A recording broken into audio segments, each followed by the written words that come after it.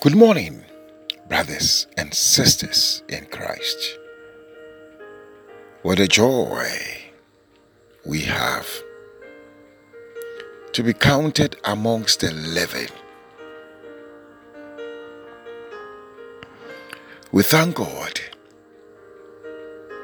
for a wonderful Easter holiday, for preserving us and sparing us, for divine escapes, for exemptions.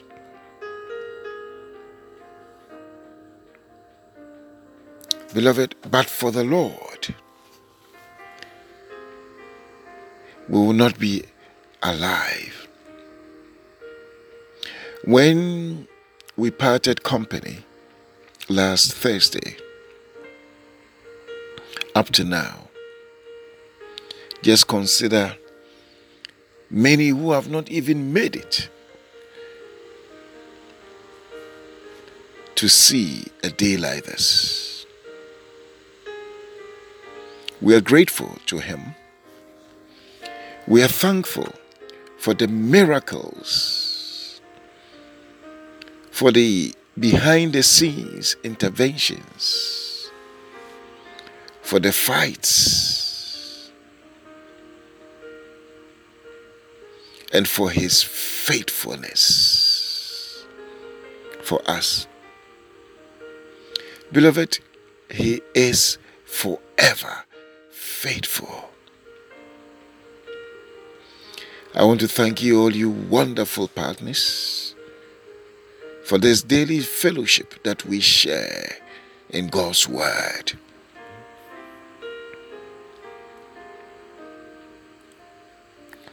Last Sunday was Resurrection Sunday.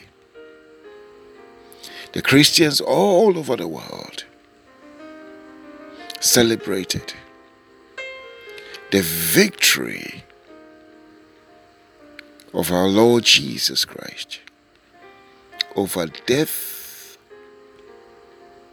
over curse, over sickness, and over poverty.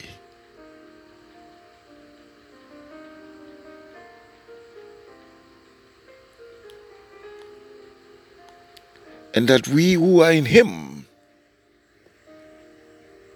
we share in the same triumph. Beloved, as a matter of fact, every Christian has been born into a victorious family of God. Because when we come into Christ, we come into one who has defeated our enemy. Our enemy, the devil, has been defeated. And that is the message of resurrection. It is a message of victory. It's a message of triumph. First, our enemy was defeated in heaven and was cast down to the earth. Then our Lord Jesus Christ came down from heaven to defeat the devil after His death on Calvary, to redeem us from the hands of this wicked person.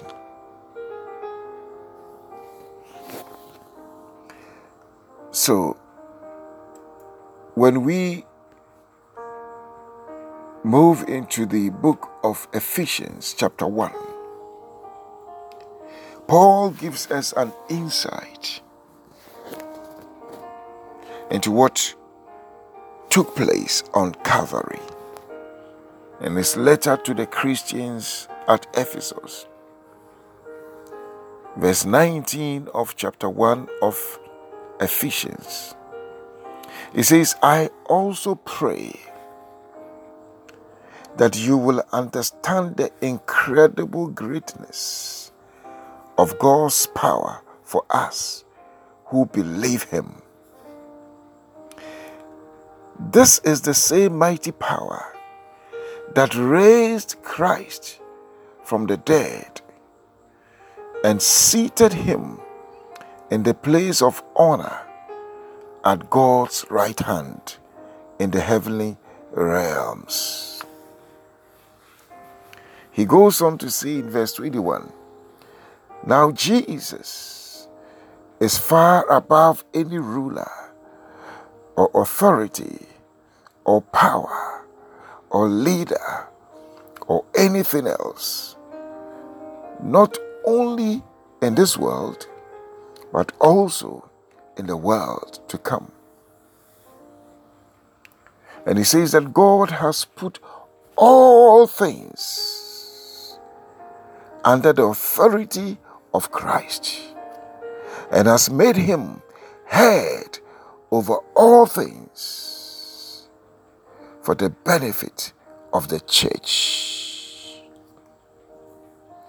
In the last verse of that chapter, that is verse 23, it says, and the church is his body, that is the body of Christ.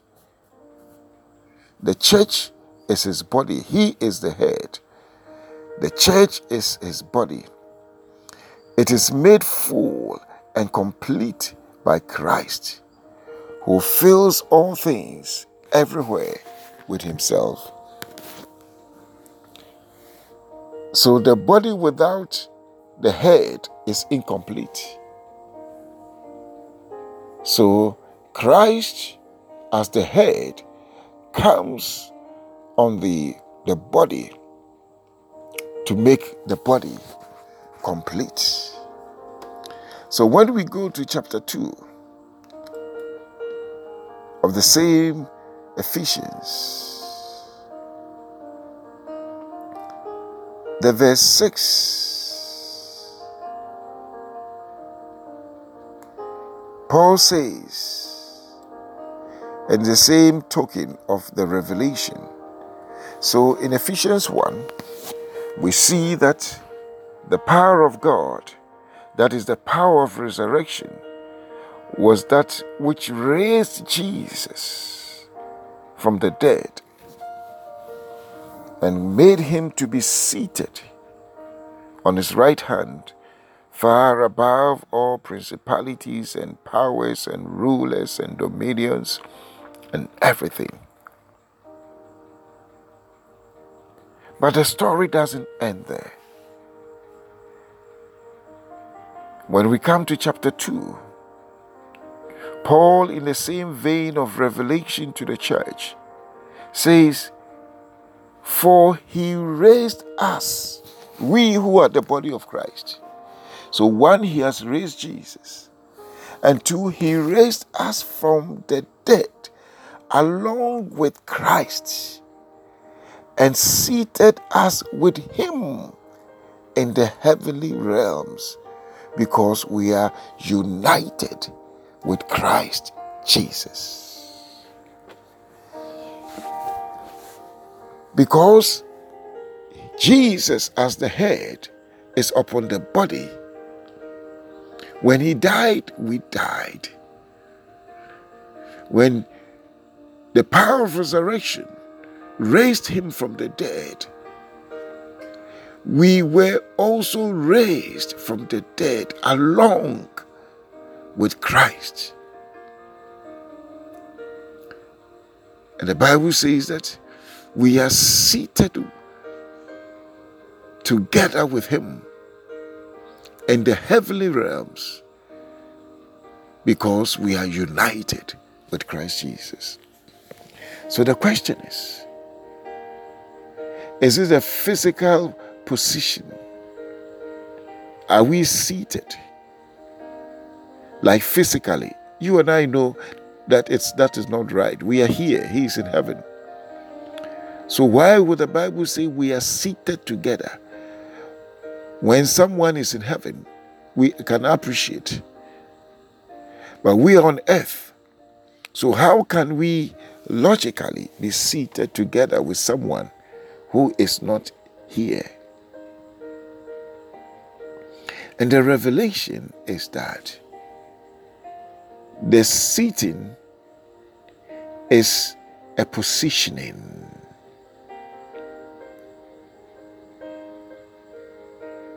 It's a positioning. It's like you have the same rank with someone.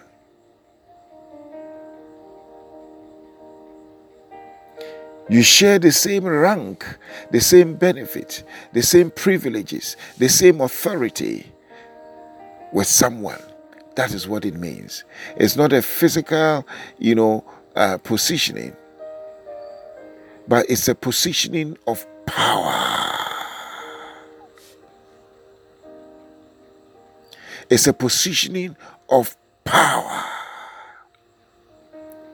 So the Bible says that Jesus is our high priest. And because he has delegated his power unto us, when we say in the name of Jesus, it is the same as Christ was on earth declaring it himself. Because we are acting in the authority that has been given unto us, so we can exercise that power under that authority. Beloved, we cannot exercise power without authority. Authority means we have been authorized. We have been given the permission to exercise. And so therefore, if you are not in a military uniform, you cannot exercise certain powers because certain authority has not been conferred on you. And that's exactly the same meaning that the Bible or Paul wants to give to us. So yes, we danced, we jumped, we celebrated, we wore white, we waved handkerchiefs, and we rejoiced at his resurrection. But what does it really mean to us to live a resurrected Christian life? It is for us to walk in that understanding. And that is why Paul says, I pray that God will grant you the wisdom and the revelation to understand this. It takes wisdom and revelation to understand that resurrection has conferred on us victory. And we need to walk in that victory. We need to appropriate that victory. We need to manifest that victory. We need to show forth our victory.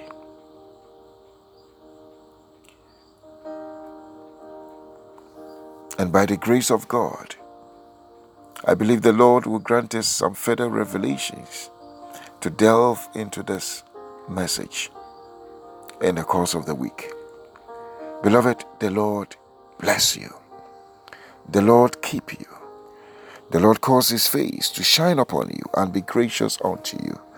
Almighty God, lift the light of his countenance upon your lives and grant you his peace.